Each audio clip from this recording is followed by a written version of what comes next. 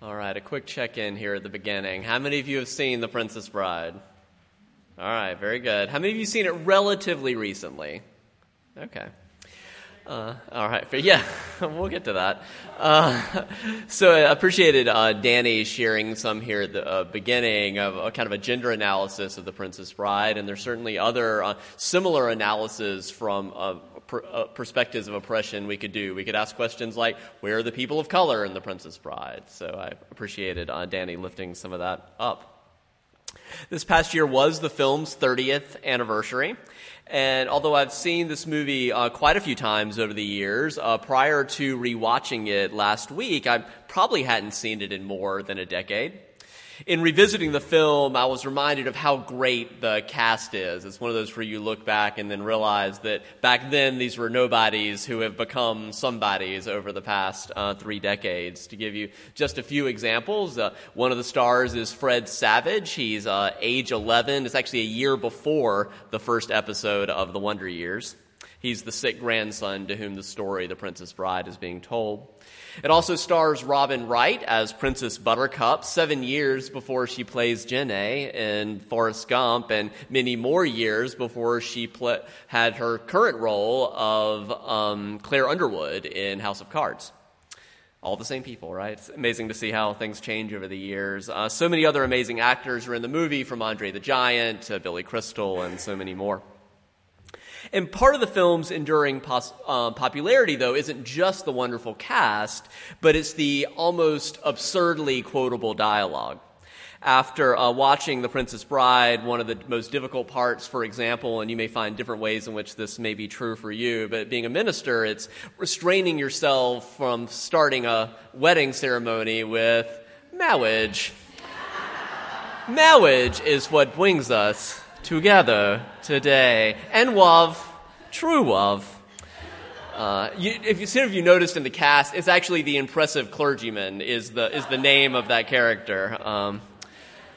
Along these lines, Mandy Patinkin reports that to this day, he is almost daily approached by some stranger who asks him to perform for them, and you can say it with me. Hello. My name is Inigo Montoya. You killed my father. Prepare to die, right? Every day for 30 years. So, he only got paid that one time for the film. Have any of you read the book? Oh, we had just a few. Okay, a few of you. As Danny mentioned, the screenplay is based on an earlier novel published in 1973 by William Goldman. He also wrote the screenplays for Butch Cassidy and the Sundance Kid, as well as for All the President's Men.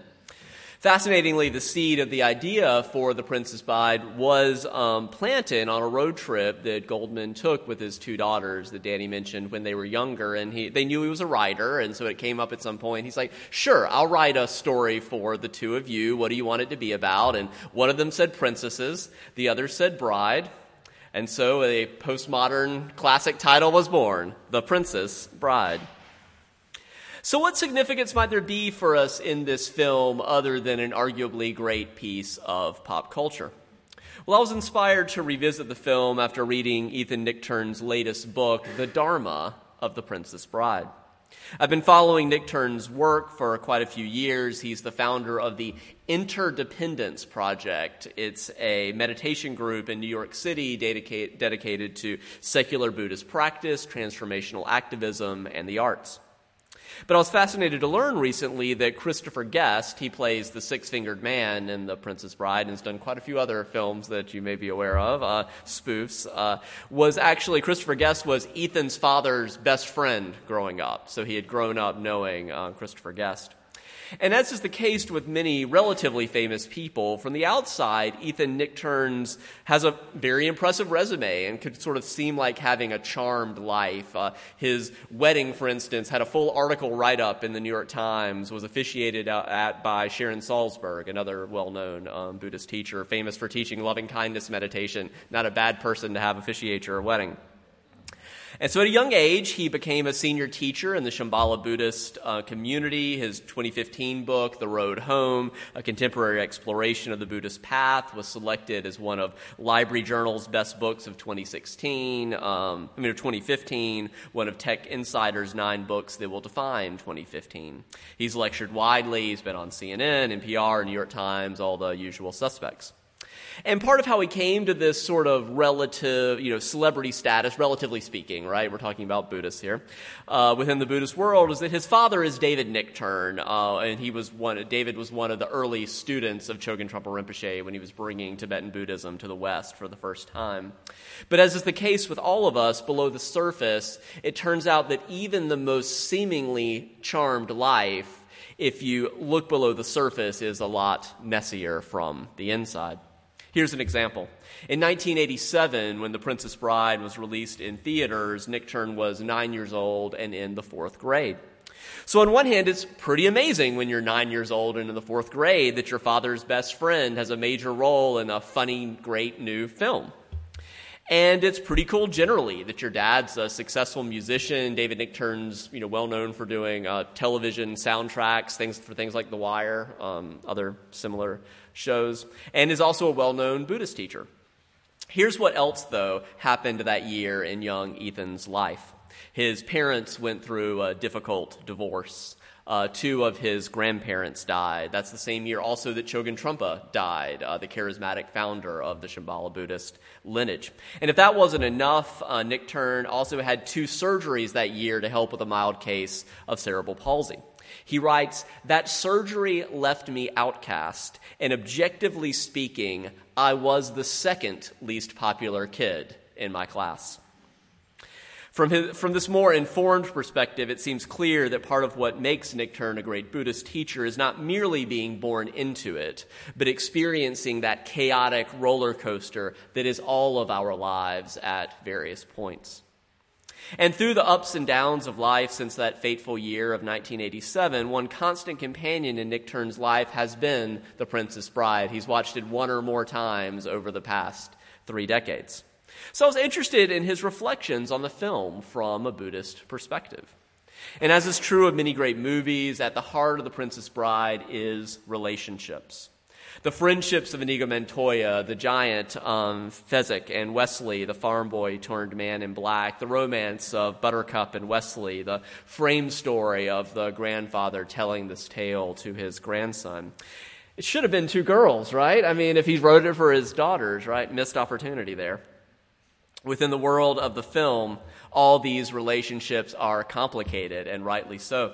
As Chogyam Trungpa Rinpoche used to say, it is possible that you could become enlightened everywhere except around your family, because that's the most difficult place to be awakened.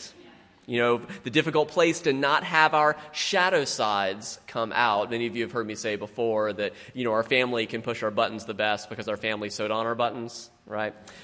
So relatedly, the Zen tradition teaches that if you want to know, is this teacher truly enlightened, don't ask them, ask their spouse, right? Ask their kids. Accordingly, many of you have heard me say that enlightenment is not the best translation of the Pali word bodhi. A better translation of what the Buddha meant was the word awakening. A spiritual experience that is said to be quite similar to our everyday experience of waking up from a dream, except in Buddhist awakening, you're awakening further from your already woken up state into an existential realization that reality is far more impermanent and far more interdependent than is typically understood, which in turn changes our relationship to ourself, to others, and to the world, to our suffering as well. Nichtern proposes pushing this one step further. He often translates the word Buddhist, which also has that same Pali root of Bodhi, to translate Buddhist as awakest. Basically, instead of the Buddhist tradition, it's the awakest tradition, to make that root meaning of awakening more transparent to English speakers. From this perspective, Nichtern invites us to consider the ways in which The Princess Bride could be viewed as an awakest fairy tale. In the same way that the film deconstructs those typical fairy tale tropes. Danny spoke about some of them, about how it's Prince Charming isn't so charming, right? So there's ways in which it's deconstructing these typical fairy tale tropes and then puts them back together in ways that are both playful and profound, with a healthy dose of irony and meta-commentary added in for good measure. So too, in that same way, meditation deconstructs our reality, exposing the shifting nature of this thing we call ourself and helping us perceive what we call the interdependent web of all existence. Nick Turn is also aware, of course, that The Princess Bride, it's not only a postmodern romantic fairy tale, it's also clearly a quest for revenge, the latter of which doesn't seem particularly Awakeist or Buddhist. From an Awakeist perspective, evil is not a person, a place, or a thing out there with its own independent nature that we can get rid of through revenge. Rather, from a Buddhist perspective, evil is nothing more than a habitual action arising from confusion. And Nick Turn writes that as he's, watched the news and watched Princess Bride for decades, he's noticed things, for example, that more than a few what he calls reality-challenged, compassion-deficient men have risen to political power in the decades since this movie has come into the world, not that it's anything new. And he says, for instance, when a war against Gilder is plotted upon a totally made-up premise, it's pretty funny. But when a war against Iraq is plotted upon a totally made-up premise, it's not funny at all. So what do we do? Do we laugh? Do we cry? Do we do both at the same time or in alternation? Well, there are many lessons about what we might do from this film, The Princess Bride, that Nick Turn explores in more than 200 pages in his book, but I'll limit myself for now to just one that might be helpful for us to explore. And that is the hubris of the character known as Vizzini, his excessive pride, his self-confidence, in which the man in black exploits to defeat him. Vizzini is this arrogant ringleader of a gang who kidnaps Princess Buttercup, and although he presents himself as this self-assured genius who knows everything, this fake confidence is clearly a mask to a desperate attempt to try to cover up his own insecurity about all the things he doesn't know. Socrates, a truly wise person, said, "What I know is that I don't know everything, and that's actually the source of my wisdom." Instead, for Vizzini, at multiple points, it is his certainty about thinking that he knows everything that proves to be dangerously incorrect. Instead of accepting new evidence that is right in front of his eyes, Inigo Montoya says to him, "I think a ship is following us." And what does he say? Inconceivable, right? And he's like, "No, really, the ship, it's following us." That when there's new evidence, the invitation is to be curious about the ways that new information can open up previously unforeseen possibilities or change our plans. Instead, again, his default response is to say, "Inconceivable." Basically, it's the late 80s equivalent of calling everything you disagree with fake news, right? Eventually, Inigo Montoya says the following about Vizzini's repeated use of this word, inconceivable. He says, "You keep using that word. I do not think it means what you think it means." The invitation is for us to get a little more curious, to ask a few more questions, to consider a few more possibilities outside of the frames that all of us are inevitably stuck inside of, caught within, before the things we are so sure about end up catching up with us and causing harm to ourselves, to others, to the world. Fascinatingly, a little more than 2 years ago, 20 years after the film was released, there was a real-life parallel to this famous cinematic exchange. Back in late 2015, the real-life actor, Mandy Patinkin, who played the character Inigo Montoya, began to receive the same email forward from many different friends. They all wanted to be sure he had seen it. The email contained a series of pictures from The Princess Bride. Some of you may have seen this, with the face of Senator Ted Cruz superimposed on the faces of various characters from the film, including over the face of Patinkin's character, Inigo Montoya. The backstory is that Senator Cruz had publicly proclaimed The Princess Bride to be his favorite film, and a new internet meme was born. But it didn't stop there. Soon, Patinkin's inbox became cluttered with videos of Mr. Cruz acting out scenes from the film, different scenes at many different campaign stops. It was sort of his shtick that he was developing, including many of Patinkin's scenes. Patinkin, as you can perhaps guess, does not agree with Senator Cruz's politics, but the more he thought about it, the more he became convinced that this actually wasn't a case of someone you disagree with politically liking the same piece of pop culture as you, which may be more distasteful than dangerous. Senator Cruz was accurately quoting the lines from his film, but echoing his character's famous line, Patinkin kept thinking, you know, you keep quoting this film, but I do not think it means what you think it means. And eventually, Patinkin felt so strongly about it that he published an essay in Time magazine. You can Google this and read it for yourself if you want to see the full piece. It's quite well done. And after watching many clips of Senator Cruz quoting The Princess Bride, it was clear that Mr. Cruz had memorized extensive sections of the film. It's only 98 minutes, so you can really get a large swath of it memorized. But Patinkin invited Cruz to consider that in all of these different scenes that he had watched of Senator Cruz quoting The Princess Bride, there was one particular line that he said seemed glaringly to be an omission. Now, Patinkin may be a bit biased in claiming that this particular line is the most important line. It is, after all, one his character said. You may have a different favorite line, but it is Patinkin's favorite line. And he's not wrong that it is a profound piece of dialogue. His character at this point had dedicated his entire life since being a small child to training as a sword fighter and a single-minded determination to kill the person who had killed his father. And so, spoiler alert, which I don't feel bad about after 30 years, to one small piece of the film, he does eventually kill the six-fingered man. But he is then shocked to find himself confessing something unexpected. He says, it's very strange. I've been in this revenge business so long that now that it's over, I don't know what to do with the rest of my life. Have you ever heard that saying that being angry at someone after a certain point, it's like drinking poison and hoping the other person dies?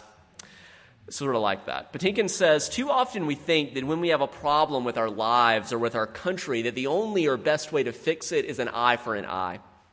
But violence only perpetuates more violence, and it becomes this vicious cycle. That in what you're doing, as Dr. King said, in that act of violence, you're in so doing sowing the seeds of future acts of violence. Patinkin continues that politicians who use phrases like carpet bombing the people of ISIS, ignoring the collateral damage there, the innocent civilians who will die, politicians who say after the incidents in Paris that we need a war president, they are using fear-mongering and hate speech. And it only brings more pain and suffering in its wake. We must learn from this day forward, what are we going to do with the rest of our lives? Let it be not revenge, but acts of humanity. And I don't think it's a coincidence that Patinkin and how he came to arrive at this more compassionate worldview. It turns out that Patinkin has cultivated a practice of meditating for 20 minutes every day. That's right. Inigo Montoya now meditates every day. No pressure, though. But I don't want to end there without naming one more potential pitfall in a level of irony appropriate for a postmodern fairy tale like The Princess Bride. It is also the case, I would invite you to consider, that even that compassionate worldview that Patinkin admirably espouses can itself, if we're not careful, harden into a new limiting framework that can inhibit our ability to respond to reality in all its fullness, all its messiness and complexity. If we aren't careful, we can still stumble into that same trap that caught Vizzini. We can find ourselves saying in advance, trying to come from a place of compassion about those with whom we disagree. We can find ourselves saying, inconceivable that anyone could think that, right? In contrast, the invitation is to stay curious about what we might unexpectedly learn from anyone. Because each person's experience of this world is unique in ways both large and small. One other story that Mandy Patinkin shares in that Time magazine story, he's not trying to claim that he's got it all figured out and saying that, and asking us to turn aside from revenge and toward compassion and humanity. But they do have a saying in his family they've developed that they say to themselves and say to one another, and it's that hurt people hurt people. And they say that to themselves when they find themselves behaving badly, less than their best selves. And they say it sometimes to one another to remind, of, like, who hurt you today? That you're being such a jerk to your family, to your loved ones, right? Because we tend to be our best selves when we're rested, when people have been nice to us, when we've been nice to ourselves, when things are going well. And we tend to be our worst selves when things are going badly, when people have been treating us badly.